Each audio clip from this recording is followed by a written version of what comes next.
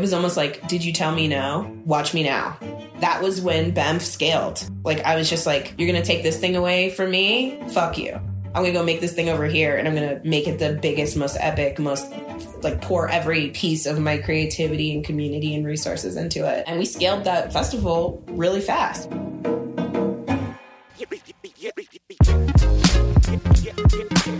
This is Finding Founders. I'm Samuel Donner, and today we're exploring the story of Katie Longmire, a young cello player who went from nightclub doorkeeper to producing a Made in America festival with a crowd of over 80,000 people. Katie's story is a whirlwind, taking us through her ascent in the DC nightlife scene, to landing a gig at Warner Media, to producing events as massive as the Brooklyn Electronics Music Festival. But as much as it's a story about her, it's also a story about her community, the people who supported her, and the people who she sought to uplift. Today's episode is jam-packed, but before we step into the big leagues, we're going to wind back to humbler beginnings, to Katie's traditional Southern home just outside of Washington, D.C. You know, I was a totally nerdy kid. I played classical music, so I was always like practicing or performing. My parents were really into the arts and like traditional backgrounds, so I was like learning French and playing the piano and wearing dresses. And so I think I was literally like born defiant. And I think around middle school, I just sort of took off, and I've always been friends with all the guys, and I would like practice that song a bunch of times. And my mom was like, if you play it 5 times, you can go ride your bike. And then I'd bail and go like get scuffed up riding bikes with the boys and doing things like that. And then I'd come home and have to like get dressed up in a dress and like play a piano concert or something. With like music, like what was your opinion of it? Because I played piano for like 15 years. And so I remember when I was little, it was a endeavor to initially force the, I guess, diligence of like practice. But, you know, maybe eventually you take a liking to it. So like, what was your relationship with like music when you were younger, and how did you view it? Was it something that you had to do, or was it something that you wanted to do? I think it was just a natural expression. Like, I am a creative first. That's maybe not the thing that gets expressed outwardly to the world now. But I played for the cello from 3rd grade on.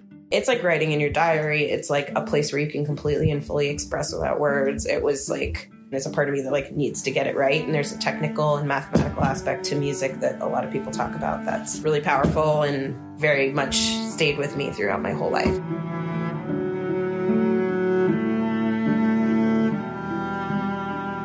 Rather than keeping a journal at the bottom of a drawer tucked between folded shirts, Katie found expression through music. It was a liberating means for expression, a wordless harmony that she alone controlled. To me, Katie's childhood comes across as a balance between freedom and boundaries. Her parents had implemented structure and expectations, but Katie's strong will couldn't be bound. Sure, she'd been at the piano recital and be there on time, but she'd arrive with a fresh scuff on her knee and maybe a bit of dust still on her brow. Both of these worlds defined her, the trained technical musician and the defiant kid out on the field running around totally free. Now, as she got older, she was going to merge these two worlds into one. It seems like it was pretty structured, right? Like you had to perform and you had to practice and you had to be diligent. And so I want to like, I guess, go to how you got introduced to maybe this other side of music, maybe a little bit more rebellious than the cello, to like the nightclub scene. I joke around, I discovered men or boys and weed around that time. And a boy that I liked a lot, who was a lifelong friend, had been going out to nightclubs in New York or in DC, and he took me. What was the nightclub? Nation in DC, which is, the party was called Buzz. There's a party called Fever, and there's a party called Buzz. Yeah, could you actually like describe the whole scene of like that first club that you went into and like... Everything was just black. Like the building was painted black. Like everything was black. You could still smoke inside. I was always like wiggling my way by. I don't even remember how I got into the club. I did not have a fake ID. And it was just, I think the biggest realization for me is that it was such an expression of other kinds of people. So it was how they spoke or how they moved their bodies. And I love that. And I wanted to be there all the time. And I, made instant friends in the club. Like I had my club friends that I was always excited to hang out with. And I didn't want to wait in the line to do it. So I went to the promoters of Buzz, and I asked to be the intern. I think I was the intern for like 2 weeks, and I was helping put together the guest list. And at the time, the list was very coveted, and getting on it was pretty difficult. And I was the only person who knew sort of like the navigation of that thing. And I was like, 16 and a half, 17 years old, standing in front of the hottest club in DC. And I ended up absorbing that job. And so what was it like being at the door? Because I imagine that you're coming into contact with all sorts of people, and it probably is a little different than maybe the people that you would have encountered at these cello concerts when you're wearing the dresses. And so very like, how different, quickly did you, I guess, get over maybe the shock of all these different kinds of people? Because I imagine like placing yourself from one world to this completely new world where there was so much more freedom of expression must have been a little bit shocking, or was it shocking to you? I think I craved it. I couldn't get enough of it. I wanted to eat, drink, and sleep that life, that creativity, that expression. Like, I wanted to be there all the time. I don't even think at the time I understood the keys that I had been given. It's a sacred space, and that as the doorkeeper, you are the gatekeeper of that sacred space. And so it's important that everyone coming to the door feels welcome and included and important and valued. And even if they aren't on the list, you don't treat them badly. Is there a story that showcases the power that you wielded and how you wielded that power? I've made really arrogant, powerful people sit outside and watch me let in like 50 people who were, by their definition, not significant, just to show them who was valued in that space. Like, hey, you think you're important, but what's important in this space is more than just your title or your ego or your fame. I feel like you're learning the laws of human nature, just like... Oh, for sure. For sure. You can't mask why you're there. Whether you went there to release, express, fall in love, get hammered, like, just forget about your day, create a day. Your real self is the only part that kind of like shows up. Katie was almost acting like an energy conductor, a channel for all different kinds of people with different means of expression to enter into one welcoming space. Now, even though I'm sure Katie was crossing paths with plenty of famous people, it's obvious that Katie really didn't care who you were or where you came from. This was a sacred space, and regardless of your title in society, her duty was to protect it. She loved this world, but to be fully present for it, there was another part of her life she'd have to complete. I think school was just like never my big thing. Honestly, it was like an agreement I had with my parents. Like, this is the thing you have to check off the list. Like, I knew I was never going to get past an undergraduate degree. I was just existing. It was like a means to an end. It was almost like school was my job and everything else was my life, and my life was my full priority, and I just had to go do this thing and check it off. The trajectory for me at that time was that I was going to leave school and be a classical cellist in a symphony orchestra with the goal of making it to first chair, and I was going to travel around the world, and that was going to be my life. And, if I was good enough, maybe I'd become a soloist. And I very quickly realized I did not want to be in front. I liked being behind, and that's what I learned in nightclubs. Why is that? There's the person who's performing, and then there's the person who creates the opportunity for them. I think I don't know where the quote comes from, but like I agree with it, which is that leaders lead from behind.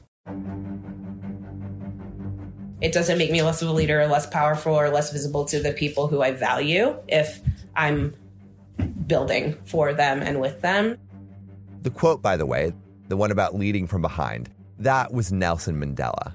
In full, the quote says, "It's better to lead from behind and put others in front, especially when you celebrate victory and nice things occur." This shared victory is exactly what Katie celebrates and encapsulates the idea that success is found in numbers rather than in isolation. And like an orchestra, the nightlife in DC couldn't exist in isolation. Its very lifeline was community, and Katie yearned to be a part of it, to foster an environment that pulled more and more people in. So with this in mind, she found herself determined to push forward into new territory that would come with all sorts of new relationships. So as you go through college, how do you integrate yourself more within the music industry and land that internship with Warner Records? Relentlessly. I deep dove on every single record label, tried to get the personal contacts and emails of every single human in every single one that I wanted to work at. I wrote up what I thought was what a proposal looked like, which in retrospect is laughable, but at least it showed what I was trying to do.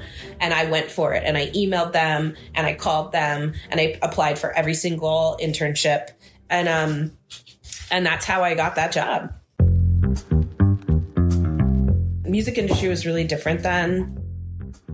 I think that people were still, still big labels ran the whole world and signed the big artists and did the big tours. So to me, I was taking the very first step in a trajectory to be part of that universe. And it was a luxury to be there.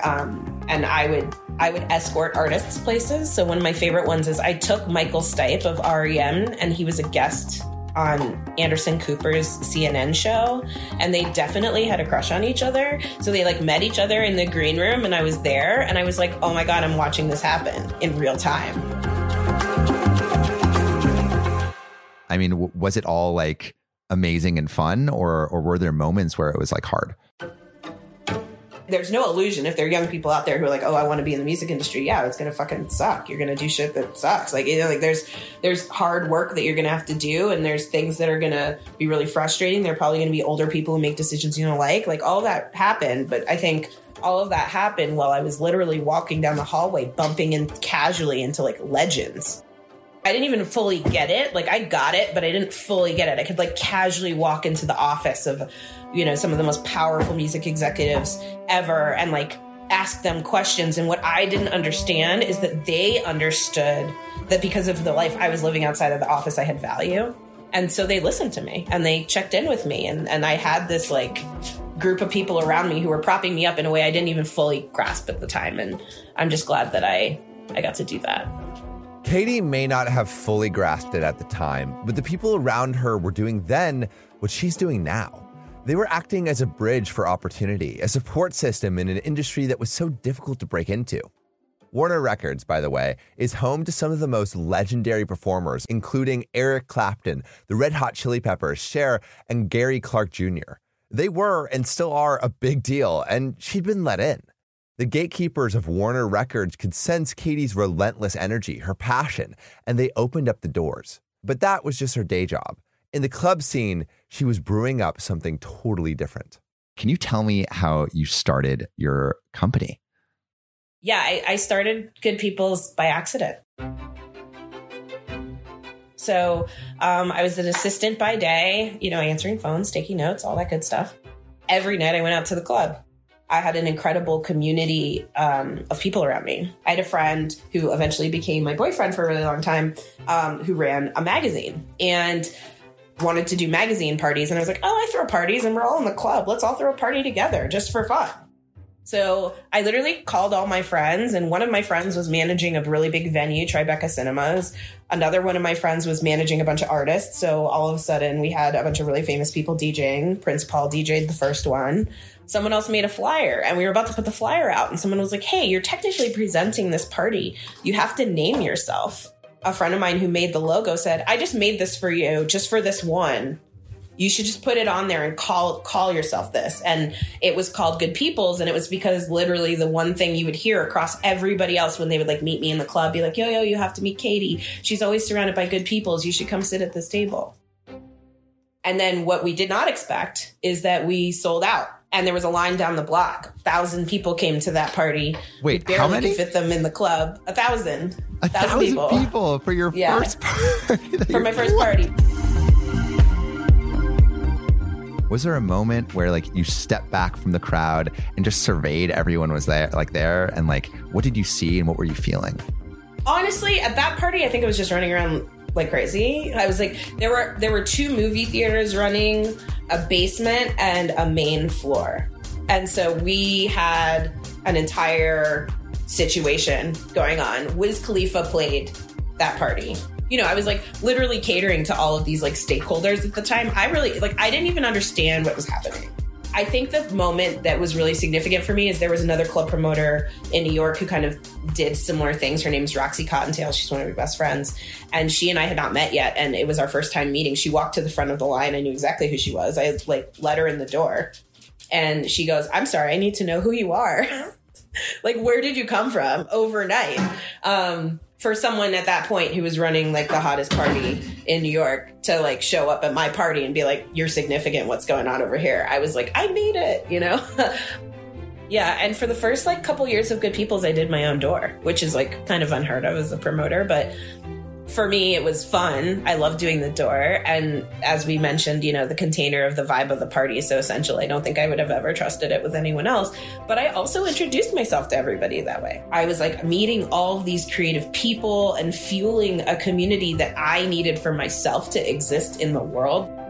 People who can't create and they die if they don't create. Like, they have to make things. And I wanted to be around those people, and I wanted to build things and make things with those people. And the only thing I had to make was a party. So I would can I throw your record release party? Can I do your clothing drop? Can I, create a partnership with you and someone else and sit next to you while you make cool shit? Because this is all I know how to make.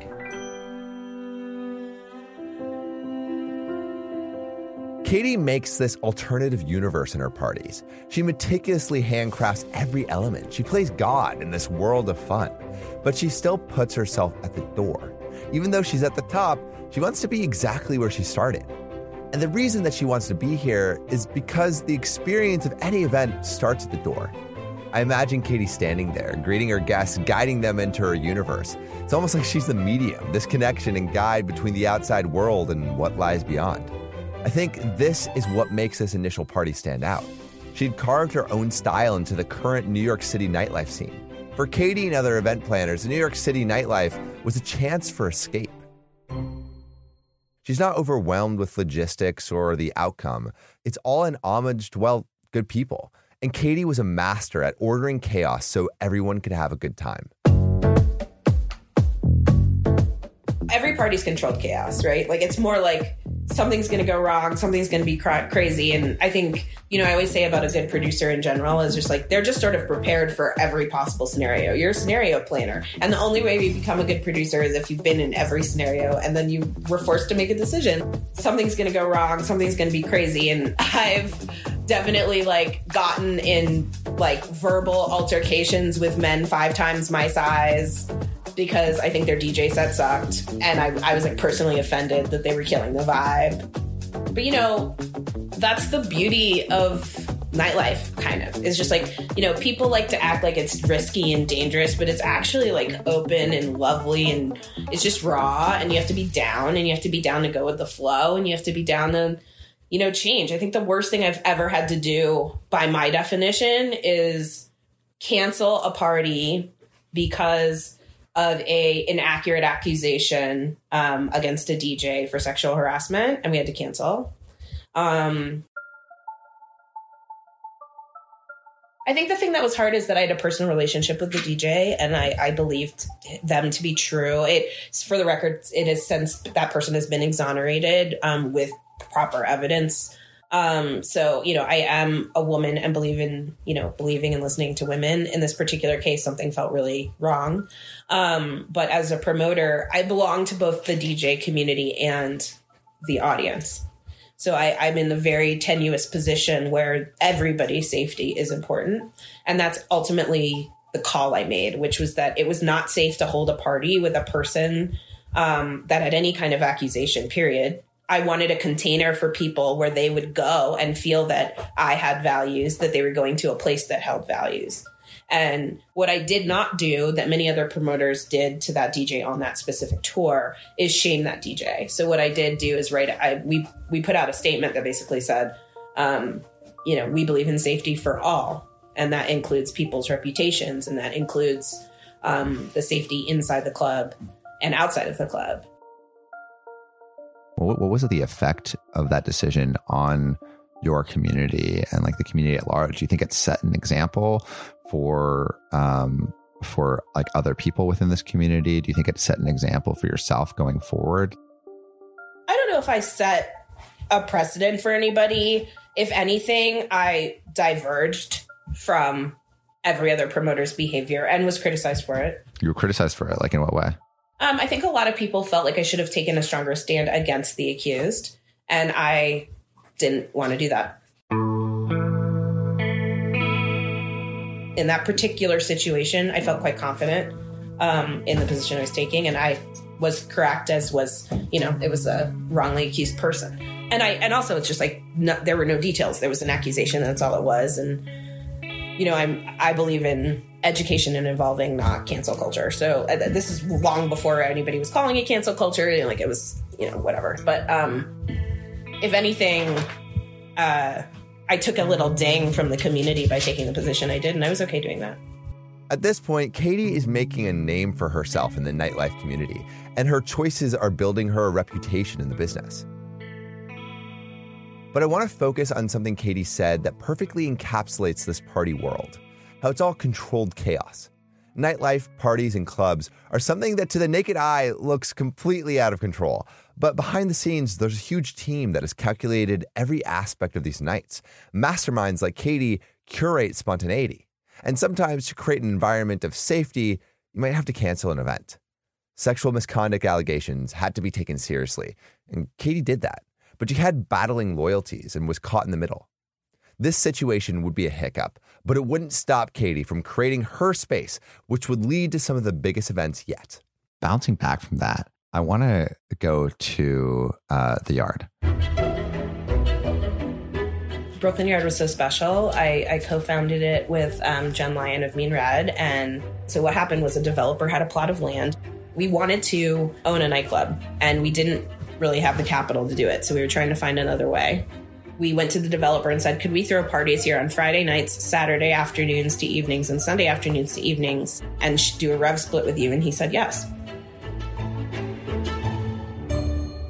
So Jen and I built a Yard. We had friends who were woodworkers, and they built a stage for us and a bar for us. And we had friends who owned bars in the neighborhood, and we would pull temporary liquor permits so that, like, against those bars, they would be our partners. So we could serve wine and beer and sangria that maybe was more than wine. We programmed it for the community. We let people bring their kids. We let people bring their dogs. We had one of the most famous local food trucks. We had them come inside, and we built them a structure and run the food outside of the space. And we opened the doors to an open space that was designed to be shared. It was designed for people to gather. It was a very big celebration of everybody in Brooklyn who was self-owned and independent and doing things. And we just would reach out to people and be like, we think you're rad. Do you want to do something here? We have space. And so many people were down to do that. Mr. Sunday, the record label, was born out of the Yard. The Brooklyn Electronic Music Festival was born out of the Yard. Incredible, iconic things that now live in culture, happened there.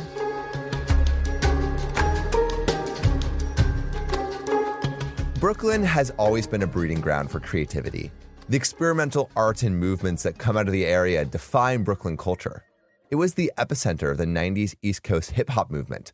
Biggie Smalls, Jay-Z, Busta Rhymes, they all revolutionized the genre by telling Brooklyn stories. With this cultural lens on the borough, it's clear art is at the heart of Brooklyn, and that's where Katie comes in. She works like a broker, linking artists to community. Her events connect the rich art and culture to Brooklyn's population and makes it accessible to everyone. But it's time for her to take it to the next level, a space that goes beyond showcasing art to the community. She wants to merge art and community into a single event through a festival. Yeah, so my same partner in the Yard, Jen Lyon, and I also co-founded Brooklyn Electronic Music Festival. It actually started, there was a group called Famous Friends. They were a promotional group, and they were doing parties at the Yard. And they came to us and they said, we want to do a festival. We're just going to call it a festival. But what would happen if we book the entire weekend, Friday, Saturday, and Sunday, with all Brooklyn DJs? And it wasn't like, let's call a bunch of famous people. It was literally like, let's just call all of our friends who are DJs who play regularly and book them all end to end on one weekend and call it a thing. So we were like, awesome, let's do it. Originally, we were their partners. We were their venue partners. And it was awesome. It was packed. It was so much fun. Organic, cool creative projects and visuals and things. People kept on just piling on, being like, hey, I can do put a sheet up in the trees and do visual design. And hey, I'm going to do a daytime thing. And, the programming evolved within itself. And it was really, really great. I mean, the Brooklyn Electronics Music Festival grew really quickly. Can you talk to me a little bit about that growth? So like, what did it start out as its first year? And then as it continued, like how did you see it evolve? Yeah, I mean, so that first year, it was that partnership in our backyard, in the yard. The next year, we moved to the Can Factory, which was on 3rd Ave in Brooklyn. So I think it was like 2 avenues up, and it just was like a larger courtyard. And they had an indoor space where we could throw a big rave and an outdoor courtyard. And so it was like this hub of creativity. And that was really amazing. And that was the first year I think we hired one big DJ just to see what would happen. And it sold out. And also during this time, like, I mean, or at least for a year into this project, like you were still working at Warner Media, right? No, when I opened the yard, that's when I left. So basically, I'm not going to pretend like I had crazy insight at the time, but I knew that there were things changing. There were people moving in and out of the building. There was kind of like an old guard, new guard vibe, and I didn't really feel the vibe. And Jen called and said, I'm doing this project. And I will never forget, I was standing in my office looking out the window and saying, I think I'm going to quit my job today. And I went in to talk to my boss about it. And to her credit, she said, yeah, I think you should go do that. And then I'm going to hire you as a freelancer to be like our partner. And I stayed working with her and Warner Brothers through that opportunity anyway, with their blessing, and grew into this new entity. Even Warner Brothers agreed. Katie was on the cusp of a big opportunity. The Brooklyn Electronics Music Festival cultivated the music community. It's an opportunity for connection and collaboration, all focused on the local level. The focus on local artists shows how much she cares about Brooklyn's culture and community. It's an event that's now bigger than Katie ever expected. You grew the Brooklyn Electronics Music Festival. So now going back to it growing each year, did you have a moment when you realized like this thing is kind of big? We ended up buying out our partners in the festival. So it was just Jen and I, and we moved it to Williamsburg, and we decided to do a multi-venue thing. So first it was 2 venues that were right next to each other. It was called Public Assembly, and then Williamsburg Music Hall, they literally shared a wall. So we did concerts in both, so you could bounce back and forth into both. Then we were like, what happens if we also get the club down the street? And then we added Cameo. We took everything over. Nicholas Jar played one year, and he was playing in Williamsburg Music Hall. We had like 4 or 5 venues running at the time. And I remember someone saying, Katie, look. And I turned around. There's a crowd of people like triangulating into the venue. Like literally it's got to be like 300 people, like all swarming the door of the venue, trying to get into the Nicholas Jar show at Banff when there were like, 6 other shows going on at the same time. And I remember turning around and like literally saying to myself, oh my God, this thing is so much bigger than us. There was no way that group of people were just there because like Jen and Katie threw a rave. It was like we had created a brand, we had booked relevant talent, and we had marketed it in a way where far outside of ourselves, people had bought tickets and shown up. And I turned around and I saw that and I was like, oh my God, this shit is real. We built a thing. Were there ever points where you're like, I don't know if this is going to work? Yeah, I mean, festivals don't make money. We like took a loss for a really long time before it was like value. Like, hitting zero as a music festival is success, right? So like that was a learning for me. When we closed the yard because we had to, right? That was a loss for me. I couldn't drive by it for 2 years because we had built this epic. It was the first thing I had ever built that was that successful. What year was that when you closed that? 2010 or 2011. But like, it was always going to close, and we knew that. Can we talk about that closing? I mean, you said it like always was going to close, but like, what was the moments leading up to it actually closing? There wasn't so much to do. It wasn't our space. So we were always at the mercy of our landlord. So what happened was the beginning of it was sort of creative differences, which is like different people wanted it to express in different ways, scale in different ways, or not scale in different ways, which led to looking at the timeline of what it was going to be. And it had a finite timeline. It was always going to be developed property. And ultimately, when nobody could come to an agreement about what that was supposed to look like, we decided to stop. When you see something that can make a lot of money and you're a person who makes a lot of money for a living, it's really hard to get out of that mindset. Now, as an older, more seasoned person, I understand that. Then I was just like, why don't you understand what we're trying to build? You know, like I was so heartbroken over the loss of this beautiful, special, precious thing. But I mean, I assume that's something you could apply to anything that any founder builds, right? Like they build a thing they believe in, and then it's time to scale. And that's when things get really fucking complicated. I feel like the phrase that I'm coming back to is like, you wanted to build a place that could like hold people, giving a place where people felt welcome. Yeah. And like, that's placemaking, you know, and that's what I've always done. Can you imagine having that taken away from you and at some level not within your control to rectify it? Like I had to accept that it was something that I couldn't keep, and that sucked. And so like in the wake of that, like what are you thinking about doing next? And like how do you move forward? I got really driven. It was almost like, did you tell me no? Watch me now. That was when BEMF scaled. Like I was just like, you're going to take this thing away from me? Fuck you.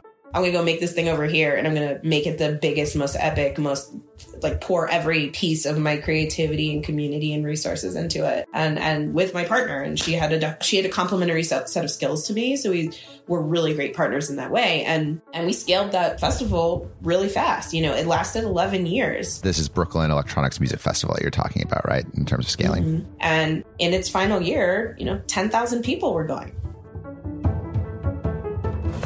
Katie is the outlier. Unlike most, she's not power hungry or in it for the money. I think she really cares about building community. She's known it since her childhood. She never wanted first chair in cello, and she even still likes to work the door at parties. Katie is a catalyst. She doesn't need glory or spotlight. She likes to know that she is the reason others get that moment to shine. Whether it's complimenting the first chair's melody, being the introduction to a new world at the door, or organizing events to bring an influx of culture, she's good at being that missing piece. Katie's support highlights the passion of others. But the thing is, when you do this really well, when you're the side of the stage so often, inevitably, one of these days, you'll be asked to step into the spotlight. I want to talk about a time in 2014 because you get a profile in the New York Times that leads to a pretty interesting introduction. How did you get that press, and what did it lead to? The woman who wrote the article in the New York Times grew up like 10 minutes away from me. I never knew her. So she had caught wind of me and some of the things I had been doing because she wrote for various publications. So she followed me and shadowed me for a couple days and wrote an article. And it was everything from being in the studio that I share with Nick Hook, and Aesop Ferg was there. I threw a rave in a dim sum restaurant and she went to that. It was quite entertaining. I think at one point she took a picture of me holding, like, I don't even know how much money it was, I'm not going to say, like a lot of money in cash. And the photographer who was following us took a picture and I was like, you can't use that. Like, 'cause it was just like a picture of me in the back of a black car holding like a stack of cash. And I was just like, I look like a drug dealer, like, and I'm not, like, this is not, no, So it was kind of one of my first exposures to that kind of thing. That article hit the New York Times style section. I got a huge section of the paper. Like I got like half a page or something. And it changed my life. And I think there was like a digital link that came out on a Thursday. And I'm actually, right now I'm on top of Powder Mountain in Utah. And I was up here at that time. And, there's like one grocery store here. And I was here with Dream Hampton, Jose Mejia, all these people. I was like surrounded by my community of people. We were literally here on a vacation. And one of the guys on top of the mountain drove all the way down to the bottom of the mountain to go to the grocery store to get the New York Times and drive it all the way back up and put it on all of the tables so that when I walked in, it was there. That's amazing. And there's a picture of me the day it came out, standing with the mountains behind me, holding the New York Times. It was super cool. It was such a crazy moment. Like I'm literally 9,000 feet above sea level on top of the world, holding like the most significant piece of press that I've ever had. And, to me, it was like, finally I can explain to my parents I have a real job. Like, you know what I mean? Because you quit a real job and you have Southern parents and they're like, what do you mean you don't have a business card? What do you mean you're hanging out in nightclubs and paying your rent? Like, I don't believe you. It kind of legitimized what I knew to be true, which was that there was value in what I was doing. Yeah. And it didn't just legitimize it to like you or your parents. Like, I feel like everyone who read that article saw that legitimacy. For sure. I definitely had all kinds of people reach out to me, people that I knew and people that I didn't know, people whose parents called them being like, did you see Katie in the New York Times? Like, it was like, it's a moment I'll never forget. And I'll always value it very deeply. How could she forget it? For the first time, she wasn't the conductor behind the orchestra of creators. She was the one taking a solo. And it was in front of a 5 million member audience. It's funny though, even though she's center stage, the collaborator in her can't help but highlight the role her community played. Where so many of us think we'll find our success by outshining our peers, Katie knew the power of the collective. And the collective is what made her stand out. As contradictory as this sounds, it makes perfect sense when you look at studies on performance. For instance, research has shown that when students are taught through a cooperative method, meaning they work with one another to learn their coursework, their testing scores average about 50% higher than students that learn through individualistic, competitive methods. When we highlight the people around us and work together, we bring out the best in ourselves. Katie had definitely brought out her best, and because of this, her spotlight was far from over. And so, can you tell me how you got on someone's radar with that? Steve Stout, he ran an agency called Translation, or he still does, and he was looking for new talent at that time. And the story I was told, because I was not there, he walked in with the paper, like being like, where is this person? This is the kind of person I'm saying I want. Like, go find me this person. And I was like, ironically, a mutual friend had introduced me to someone at the company, and I was literally in the building already. Oh my God. And I promptly ended up in Steve Stout's office. I didn't know a lot about Steve's personality. I knew who he was because he's like a cultural icon. For context for everyone here, he discovered Nas. He helped create the color Jay-Z Blue. He put the I'm Loving It song with Justin Timberlake was created out of Translation. I mean, like, if you're a cult follower of culture, you know who he is. So I knew who he was. I did not know a whole lot about his personality. And he has a big personality, and so do I. And at the time, I was like living my best life, and I was working for myself, and I thought all corporate people were stupid and, whatever. I had whatever narrative in my head. And he was like, I'm Steve Stout, and you're like me. You can make something out of nothing. You make culture. Like, that's what I did. You need to work for me. And I was like, well, I'm Katie Longmire, and I'll work for anybody. And I still am like, I cannot believe I said that to him.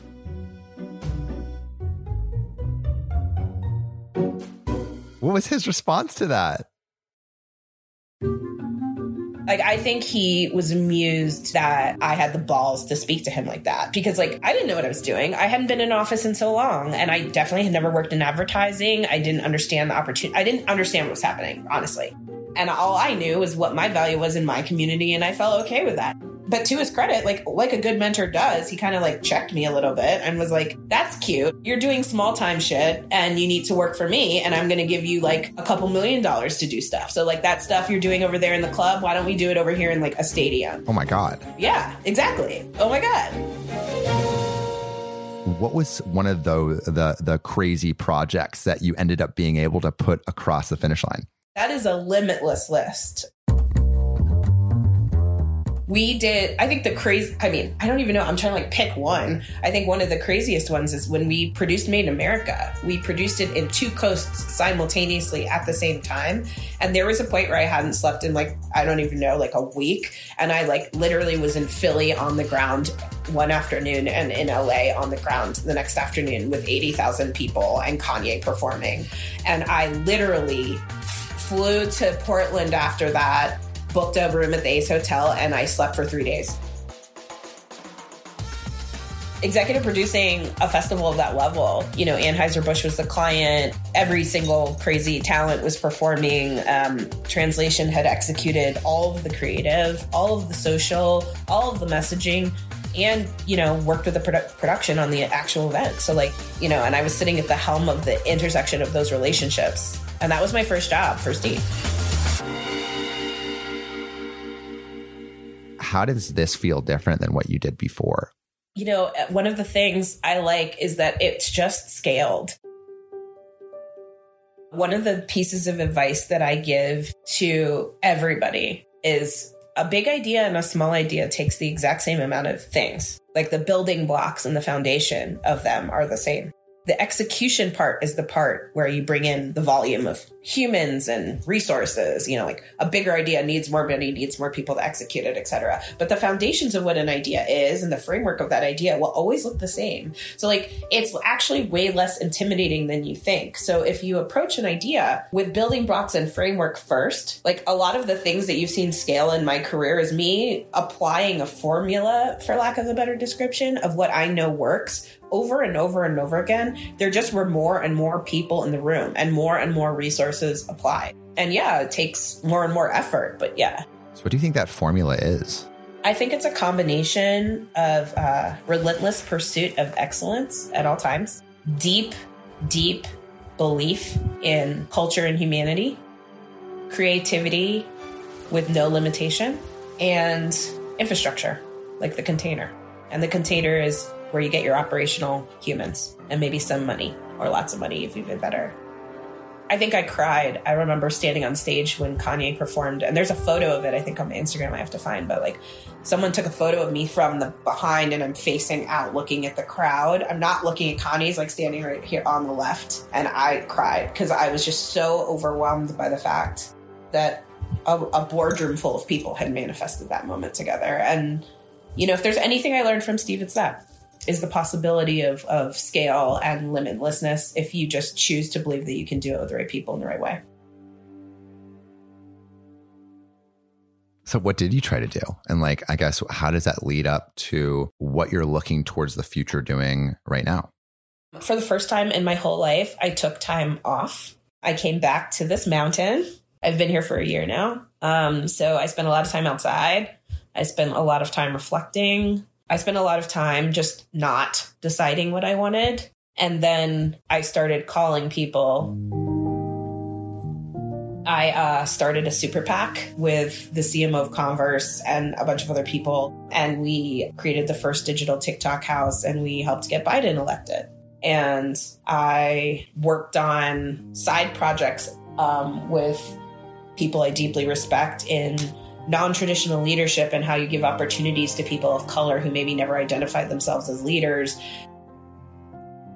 What advice would you give to that person who's maybe starting on their music career or their events career, starting in this space, and doesn't maybe have direction but has drive? So what advice would you give that person? I think to listen to yourself. Like, you don't need the direction. Like, I never had a trajectory. And the opportunities that arose were because I listened to myself and I believed in what I heard in my own heart and mind when I was making choices. So like, trust your gut, trust your choices, be weird, celebrate your weirdness. You know, if one of these things is not like the other, that is a good thing. Hold on to that and cherish that and believe in that at all costs. And you'll walk down your path. And then the other thing is like, every single person who comes into your life is valuable. I always joke around that I'm like, oh, I'm going to keep you when I meet people. I'm like, oh, I'm going to keep you. You're on the Katie train now. Like, let's go. We're all going together. Community really is at the root of my success. And I would not be where I am. I would not have had the opportunities I did if someone hadn't introduced me to someone, if someone hadn't believed in me, if someone hadn't been standing next to me. Like, I am one person that has an army of humans standing next to and behind me at all times. I operate that way at all times. Even when I'm sitting in an executive position at a company, I see myself as a representation of the community that birthed me, and they are with me at every minute and every decision. I think that's a lesson everyone's gotten in COVID is like, look up to your left and to your right and about who you care about and why you care about them and take extra care of them. And like, that will take you farther.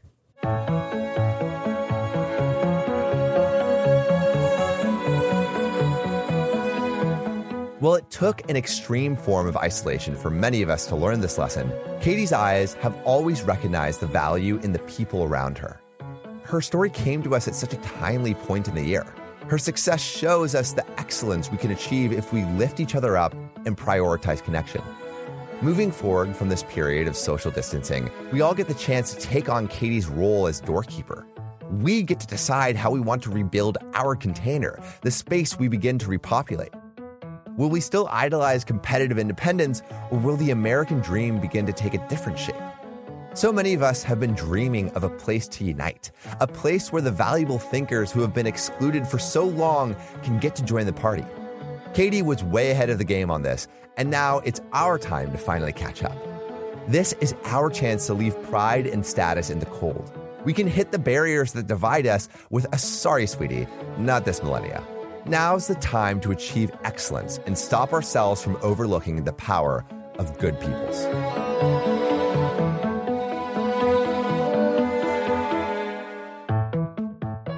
Thank you so much for listening. If you haven't already, make sure to subscribe, rate the podcast 5 stars, and share with a friend. If you have any questions or comments, DM us at Finding Founders Podcast on Instagram, LinkedIn, or Facebook. Finding Founders is produced and hosted by me, Samuel Donner. Our Chief of Staff and Operations is Jessica Lin. Our audio editing team lead is Adrian Tapia. Support from Matt Fernandez, Sophia Donner, Aaron Devereaux, Nicholas Guzman, Ashley Jimenez, Tomas Renteria, Nathan Tower, Callum Turnbull, Lauren Yamada, and Maura Lynch. Our outreach and research lead is Ankita Nambiar, with support from Miriam Arden, Sarah Hobson, Lisa Le, Kenny Ong, Melody Sopani, Charisse Tam, and Marie Vaughn. Our writing team lead is Elizabeth Bowen, with support from Natalie Agnew, Abigail Azurdia, Elise Caldwell, Harrison Duffy, Alexandra Huntalis Adams, Kylie McCreary, Beatrice Phillips, Virna Seminario, and Linda Tapia. Our design team lead is Shruti Ramanand, with support from Sohail Amatya, Tiffany Dang, Anna Rivelli, and Allison Wong. The video editing team is Eli Lawrence, with support from Melanie Mack. To see more of what we're up to, subscribe to our newsletter at findingfounders.co. Thanks again for listening, and see you next week.